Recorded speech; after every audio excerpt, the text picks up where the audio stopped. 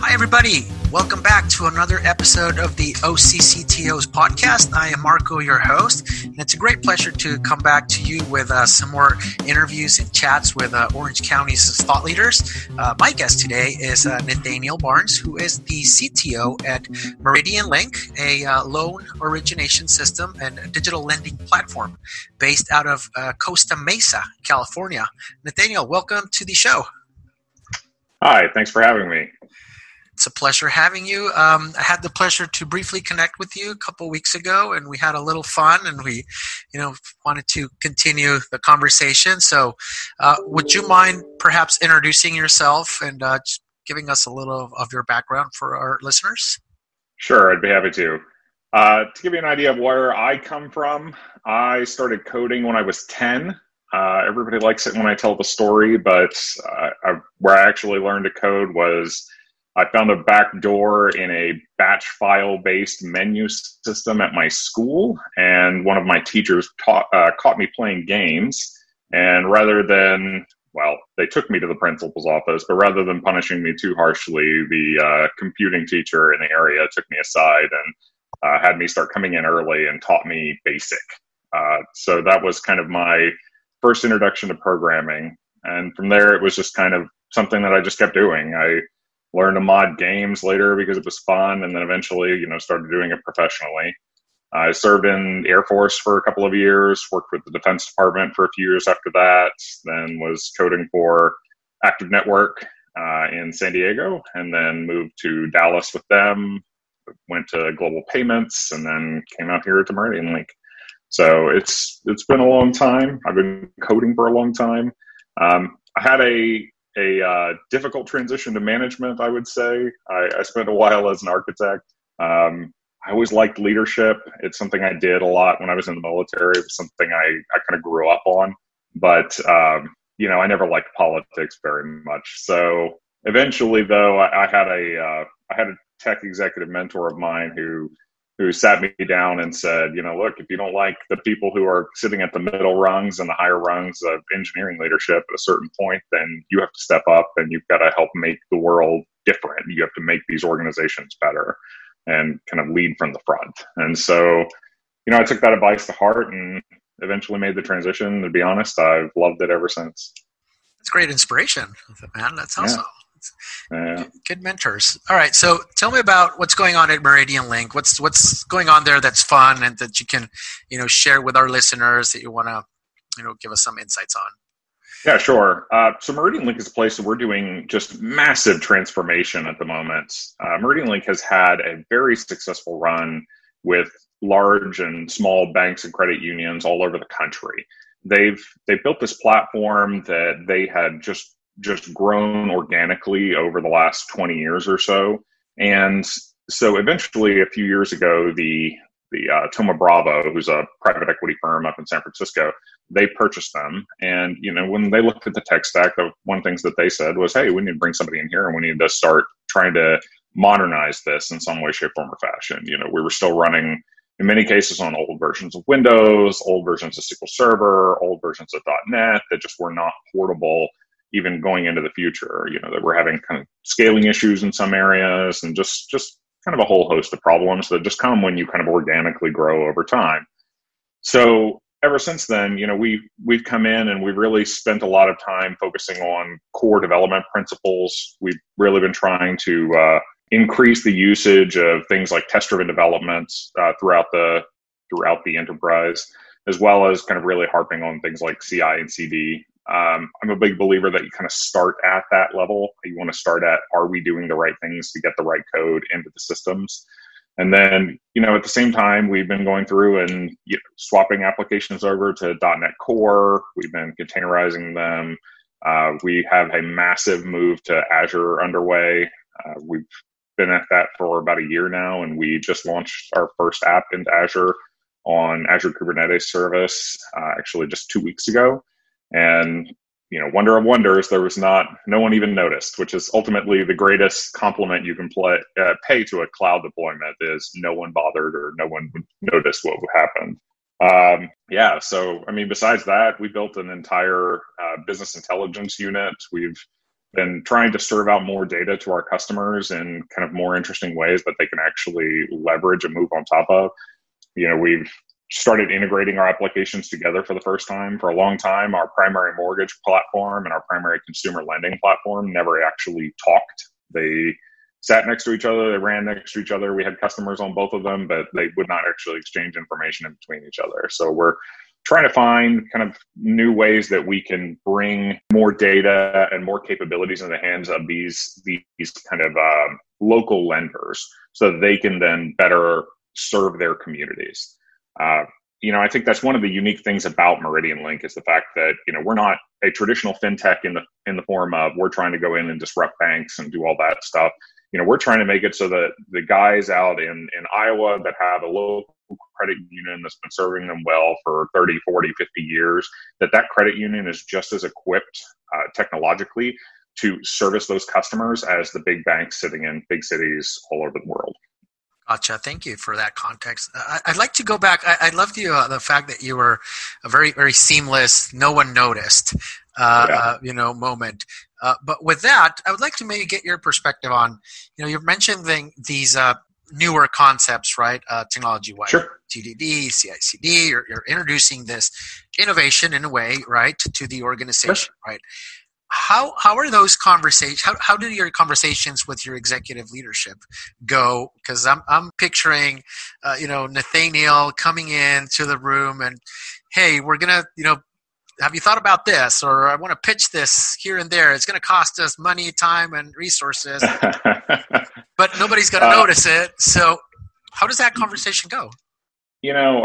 Unfortunately, in this particular case, I had a good partner in the form of Toma Bravo and the founder of Meridian Link, Tim Nguyen. So when I interviewed for the position, I told them ahead of time, if you're looking for somebody who's going to come in here and just try to beat the developers to get every drop of velocity out of them, like that's not me. That's not my motto. That's not what I do. I don't think that even works. I told them from the get-go, my motto with this is I want predictability out of development teams. I want quality out of development teams. And then you get product features and velocity and all of that afterwards. If you don't have those things in that order, the whole thing just breaks apart. And you can see that in development teams all over the place, where you just cram additional stories. You're just trying to get a maximum amount you can. And what ends up happening is you get that negative feedback loop that comes with rework. So it gets out to production, you find bugs there. It takes 50, 60% longer to go back and fix them than it would have if you had found them earlier in the cycle. Even if it just makes it to QA environments, it takes so much longer to go back and do that. And then your customers are angry because they had it as an assault on them, where suddenly this feature they were really excited about leaves this bad taste in their mouth because it just didn't work the way that they wanted it to. Let alone the times where you release something where something actually breaks and causes somebody to lose money. Those conversations in this case, they were a lot easier. In other cases, when I worked for Active, who was backed by another PE company, Vista, for a while, when I worked for Global Payments, I had similar conversations, but to me, it always comes back with emphasizing those things. There's a reason that Toyota had their total quality initiative. There's a reason that we have all of these huge quality initiatives have come back. And you can reference it even back to things that those other executives understand from things like their B school. They understand theory of constraints. Everybody that goes through B school reads the goal. You can go and you can talk to them and show them, look, there's a reason that in operations you focus on doing quality up front, because if you don't, then the further down the line it goes, the more expensive it gets. And that is doubly true in software. If anything, it's even more true just because of the fact that we're not building the same thing over and over and over and over and over again. We're essentially building prototypes with every story. We're building something brand new that we have to jam onto something that was not originally designed to hold that thing, because this software grows in this organic way. And so you have to treat it more like that. You have to be careful as you decide what to cut and what not. You have to be careful as you decide how to shape things and what you're adding onto it. And, in every case where we've implemented these kind of processes and systems before, I've never seen a case where over the long term, velocity doesn't improve. It always does. They always get more features.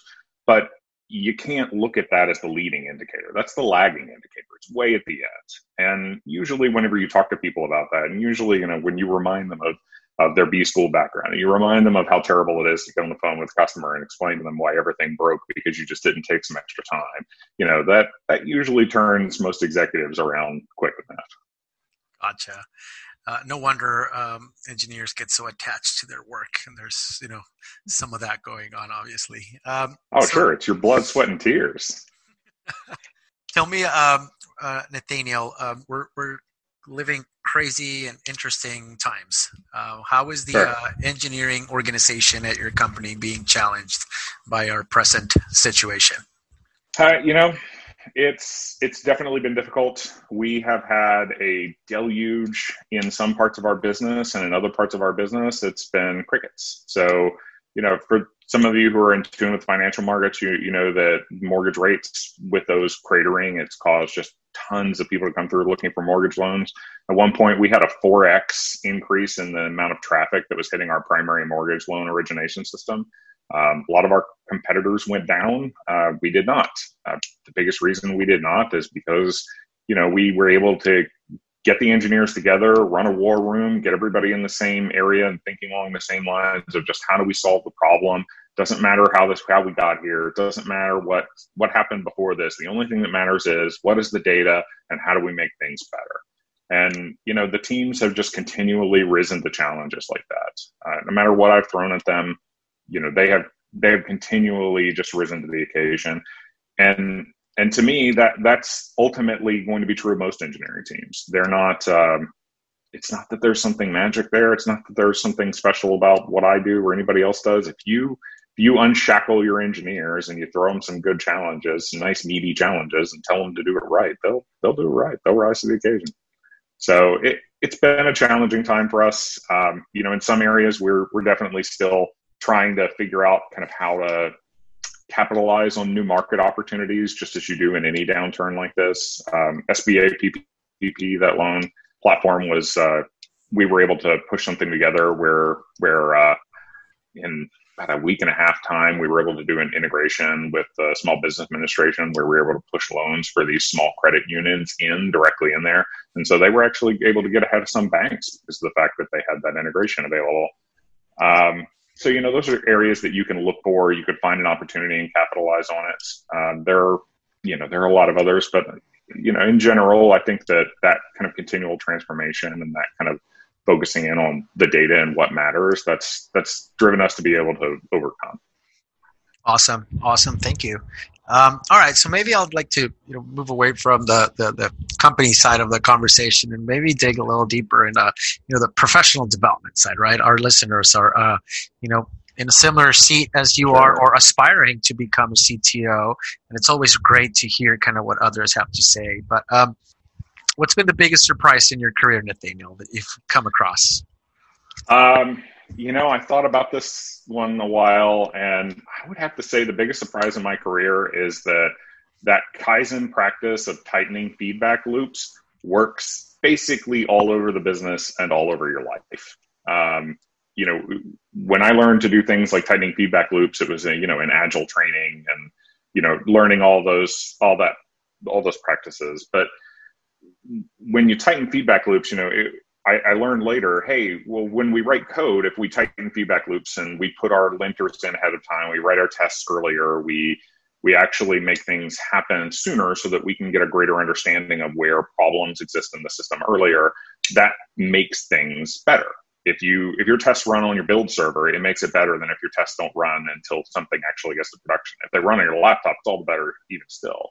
But that practice extends far beyond that. That practice is essentially the basis for things like OKRs, where you're looking at different sections of the business and you're saying, hey, we need to have this regimented process where we periodically go back and we look at how we're doing as a business and we establish this little feedback loop. And then you tighten it even further. You establish smaller subgroups in your business where you're working cross-functionally and you're looking at the same data sources and you're trying to adapt so that you can adapt on a weekly basis instead of a quarterly or monthly basis. You just keep tightening those down. I mean, in many ways, it works even in your personal life. I have a once a week thing where I go and I do a retrospective on my physical fitness just because I like to stay in shape a little bit. It's surprising how many little practices like that are just basically designed to trick the human brain. They function to keep you on target and keep you doing better in all these other activities that humans constantly encounter. That's the first personal health retro. I'll count that down. Yeah. So like many CTOs out there, you've transitioned from the trenches, the technical the developer, Sure, onto a management. Tell me about the challenges in transitioning. What what recommendations can you make to somebody that is aspiring to transition or going through that transition now that you can share based on your experience? Yeah, sure. So I'll tell you this, every developer I think has the hardest time when they make the first transition to being a manager, because it's that first time that you have to learn to understand that you will do more for your team sometimes by not digging in and fixing the problem for them than you would otherwise. But that same transition occurs when you move into a director role. And that same transition occurs when you move into a VP role. And that same transition even occurs when you move into a CTO role. The fact of the matter is when you're in a CTO role, the most interesting thing you're doing is you're gardening in many ways. I've always liked the metaphor for software engineering as a form of gardening because of the way that systems grow in this organic manner. But in a CTO role, it's even more apt, in my opinion, because you're gardening culture. You're looking at how people are developing. You're looking at what it is that they're focusing on and what are they doing and how are they reacting to things. And you're trying to build systems and build cultures that will enable people to make the right decisions in real time. And so you have to deal with things 1-2 layers abstracted from that. You have to focus on things like, what are the metrics that are being looked at there? You have to focus on things like, hey, what do code reviews look like? What are our processes and how are people reacting to those processes? Sometimes you have to dig in and look at it a little farther. If I look at and I see that one of my teams that is doing code reviews asynchronously in their pull requests have very little comments inside of their pull requests, then either one, everybody is miraculously writing code in a hive mind, or two, they're not really looking at it and helping kind of generally critique each other's code and improve it in some way. So it's those kind of things you have to watch and kind of slowly clip away, almost like you're trimming a bonsai tree, where you're trying to grow a culture in a very specific way in order to produce the best results. So about culture, that's a great. You're touching all the right subjects. It's like you're guiding it through where we want to go. But how do you even begin? I mean, you walk in. It's your first day as a CTO. You were brought in. There was probably some issues or some transformation that needed to happen in your Absolutely. your place. How do you begin? Like slowly crafting that culture? How do you introduce it? Where do you start? I think that you focus on one thing at a time from a strategic level, and then you have to some degree, get your hands dirty a little bit. So, when I walked into Meridian Link, one of the first things that I did is I went to every development manager and I said, I want you to add me to every demo you have. And make it a point to this day that if I don't have another meeting interacting there, if I'm not going and doing diligence or meeting with the ELT for some reason or whatever, that I'm sitting in a sprint demo, because I want them to understand that I care very deeply about the things that they've done and that I care very deeply about what's being produced and the quality of it and all that. But more at the beginning, it's so that I can understand what are the processes here, what do people think about what it is that they're doing, what are they excited about, what are they not. You kind of get a straight tap of that. At the same time, you got to start getting operational metrics. You got to do all that stuff that helps you identify kind of what the state of the company is. And then, once you've had that chance to listen and to learn and understand what it is and how the company is doing and where they're going, then you have to kind of branch off and you got to think of everything from two angles. You have to think of, I'm the general here, so let me think strategically about where the culture sits and how I want it to go. And then on the same note, you have to think, okay, I also need them to understand that I'm on the front lines in this battle with them. And so you have to think about, how do I help them in their day to day? So, one of the things that I do is I run all hands. And so the very first all hands that I walked in, I ran. I put it off for a couple of weeks so that I could make sure I understood and I learned, and I really got some feedback as to where they thought things were, and then helped write that with where I was. And I set goals. Those goals, I told them freely. This is where I think we need to go. I'm a big fan of doing predictability first. So the very first thing we're going to do is we're going to get some predictability into our system. We're going to talk about how we do estimation. We're going to talk about how we do, sprint commitments. I was like, you have to tell them, like, this is what matters. I said, look, if your velocity drops, that's okay. I want us to be predictable. I want us to have tighter sprints, smaller sprints. I want us to understand how we can box work in individual pieces so that then later on we can talk about what the quality of those pieces are. And later on, when I introduce things like continuous delivery, we can talk about how often we get those pieces out to customers. But if you can't box it up into smaller, predictable pieces, like, you can't do all that subsequent stuff. So, on the one hand, I came in and said, look, we're going to do that. I also said, look, we're going to start talking about how we do quality. That'll come later. And we'll talk about how we're going to do some tech modernization. I know you guys are really excited for the cloud. I know you're excited for all this other stuff. I want to do all that stuff, but we got to figure out the right way to do it. And we have to figure out a pathway that gets us where we want to go. And so, I told them, I've been here a few weeks. I've been listening to you all. I'm shooting in the dark here. These are where I think they were. And I think that first one, I think the grade I gave myself at the end was something like 45%. Like, we hit some of the goals really well, and then we hit others really badly. And that's just part of the learning process. It helps them understand that you're fallible. It helps them understand where your head is. It helps everybody align as to where they're going. And so you take those two arms of that, and then you just keep pushing forward. You have to be in there day to day, helping them out. You got to be in there day to day, helping make sure your managers know what they're doing, and helping make sure that they understand that they're heard, and making sure that you're acting as the kind of communication pipe that you're supposed to be. And on the same note, you have to make sure that everybody knows what the shining star in the future is, and how they're going to get there in the meantime. Yeah, I feel that's also a great way to drive, this sense of accountability and ownership, right? Sure. A sense of pride on what you're working on and you're building. You have stakes in the game, basically. It's your input helped start this. So, yeah. Like I said earlier, it's blood, sweat, and tears. I mean, you pour everything into that project. It's, I think developers have a natural way of feeling ownership to it. It's only when we start shackling developers in specific ways that make them not able to kind of drive to the right area that we start losing that sense of ownership. So in my experience, if you tell them they can do the right things, you enable them to take things in the right direction, and you importantly point a North Star that everybody can start going towards at the same time in the same direction, then they'll go a lot faster than if you tried to drag them there yourself. Yeah, that's great. I've heard development work being referred to as art, as science. It's the first time referred to as gardening. But I agree with it, however. I do.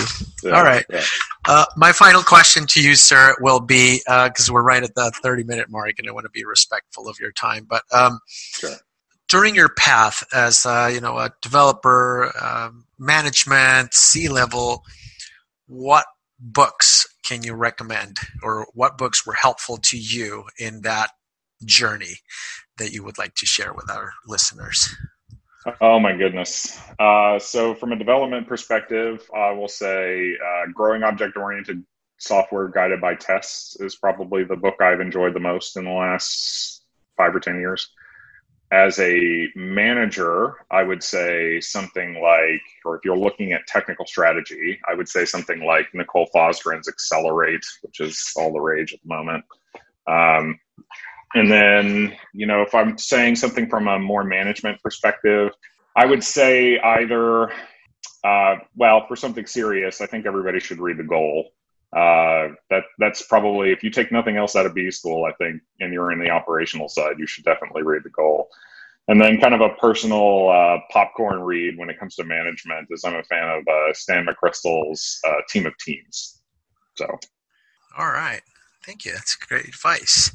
All right. Well, Nathaniel, I really appreciate you taking the time in your afternoon. It is summer here, and a lot of you all are, want to go out and just, get some fresh air. But this is a valuable conversation to many people in addition to ourselves right now. And I really appreciate that. It's a great addition to our community and to our episodes. So thank you for being open. Oh, no, thank you for having me on. It was a real pleasure. All right. Well, with that, we will wrap it up. See you all very soon with some more episodes as we continue to connect with Orange County's tech thought leaders. And until next time, thank you for joining us.